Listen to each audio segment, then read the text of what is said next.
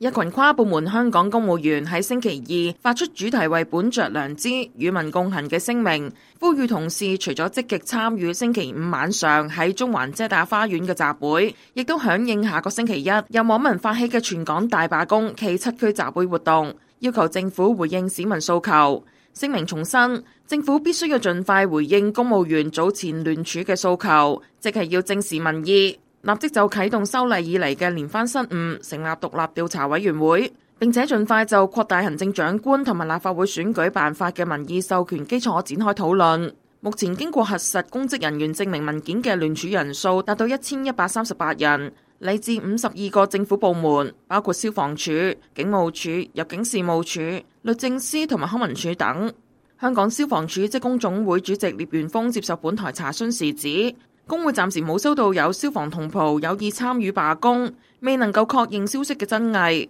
相信唔會影響下個星期一嘅消防服務。佢亦都提醒同袍保持克制，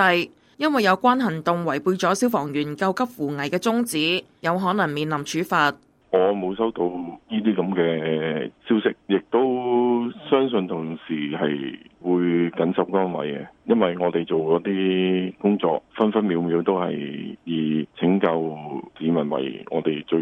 最重要嘅目標啊！呢啲咁，所以你話罷工啊或者響應，其實我哋喺我哋嗰個做消防嘅宗旨咧，係完全係違背咗我哋嗰個救人救火嗰個理念。所以我相信個別同事佢自己有個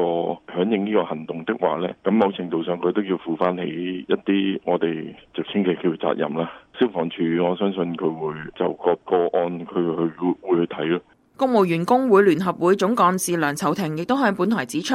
由工會發起嘅罷工先至受到法例保障，自發罷工就等同曠工，違反公務員事務規例，有可能面臨紀律處分。佢最擔心新入職嘅年輕公務員，希望佢哋唔好因為一時衝動去罷工而失去公職工作。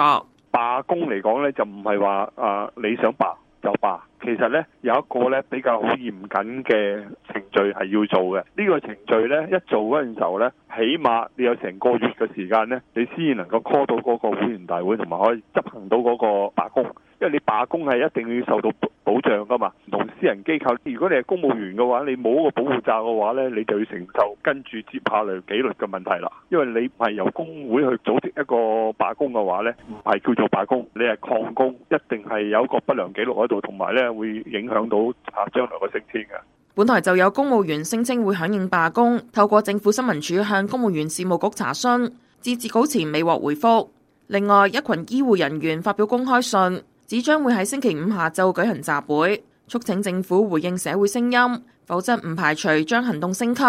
選擇以醫療專職人員嘅身份響應下個星期一嘅罷工行動。信中又指，政府由6月初至今一直對市民清晰嘅5大訴求充耳不聞，並且批評警方多次使用過度武力清場，致使社會撕裂到無法修補嘅地步，所以醫護團隊唔願意再沉默。本台亦都曾經向醫管局查詢，會唔會就醫護界傳出罷工嘅消息而作出特別人手安排，但係未獲回覆。職工盟主席吳敏儀亦都指，民間發起嘅不合作運動已經擴展至唔同層面。如果政府仍然唔回應市民訴求，下個星期一嘅罷工行動將會升級。而現時有26個工會表示會響應參與罷工，預料會對公私營機構運作造成不便。對於本港唔同界別要求政府正視民意，特別係成立獨立調查委員會，以徹查連串嘅示威衝突，基本法委員會副主任譚慧珠出席電台節目時表示，而家成立調查委員會係言之尚早，